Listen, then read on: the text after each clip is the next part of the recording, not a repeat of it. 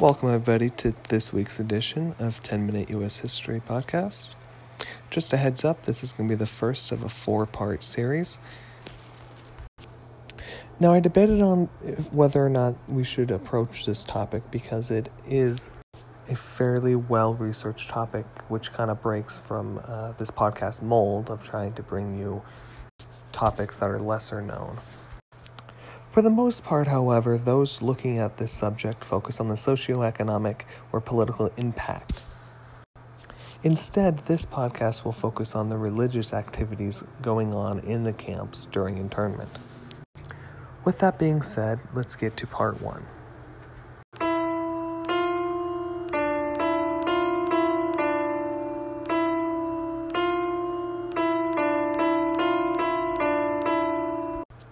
Historical scholarship on religious activities during Japanese American internment has traditionally focused on one of 3 subjects: the role of religion in camp resistance movements, a comparison between Buddhist and Christian ministries, or religion in reference to acculturation.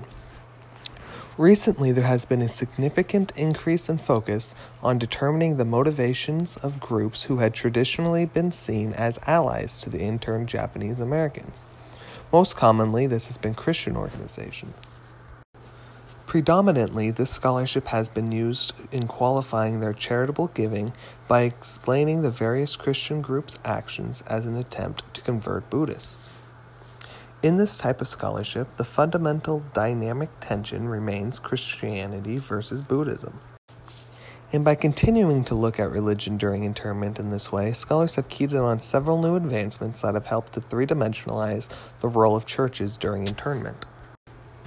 However, by making the central tension the interplay between Christianity and Buddhism, these scholars have failed to fully synthesize their discoveries with their predecessors' work, namely Dr.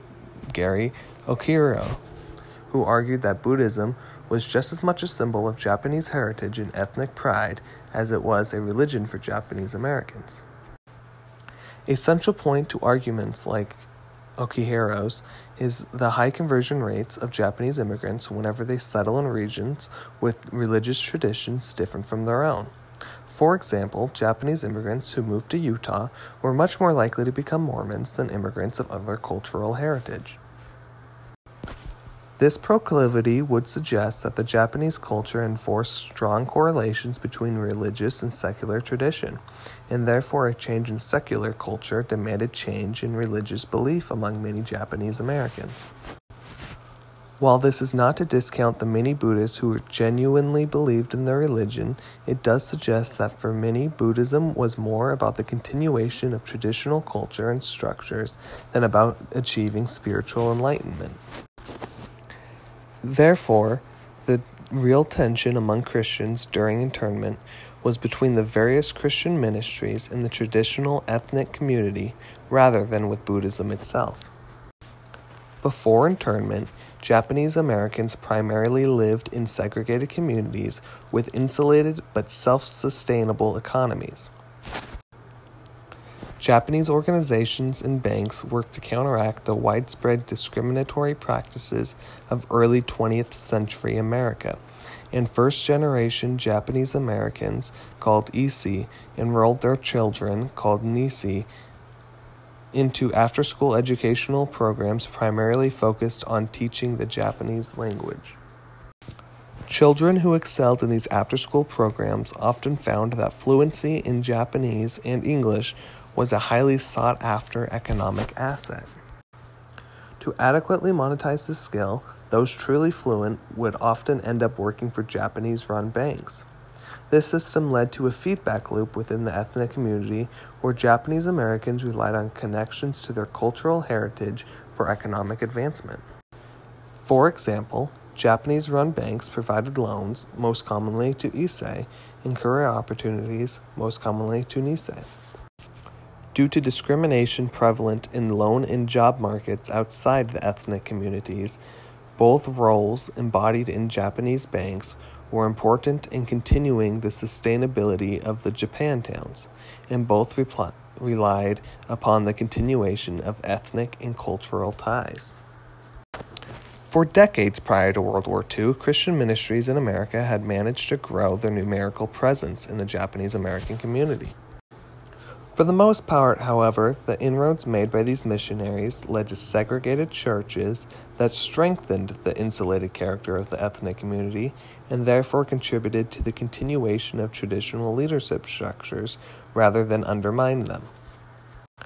Since Japanese Americans were able to outwardly appease elements of the greater American society by adopting Christianity, while maintaining ethnic homogeneity, the encroachment of Christianity before internment was ineffectual in shifting Japanese Americans away from ethnic loyalties towards church loyalties, even with rising numerical support.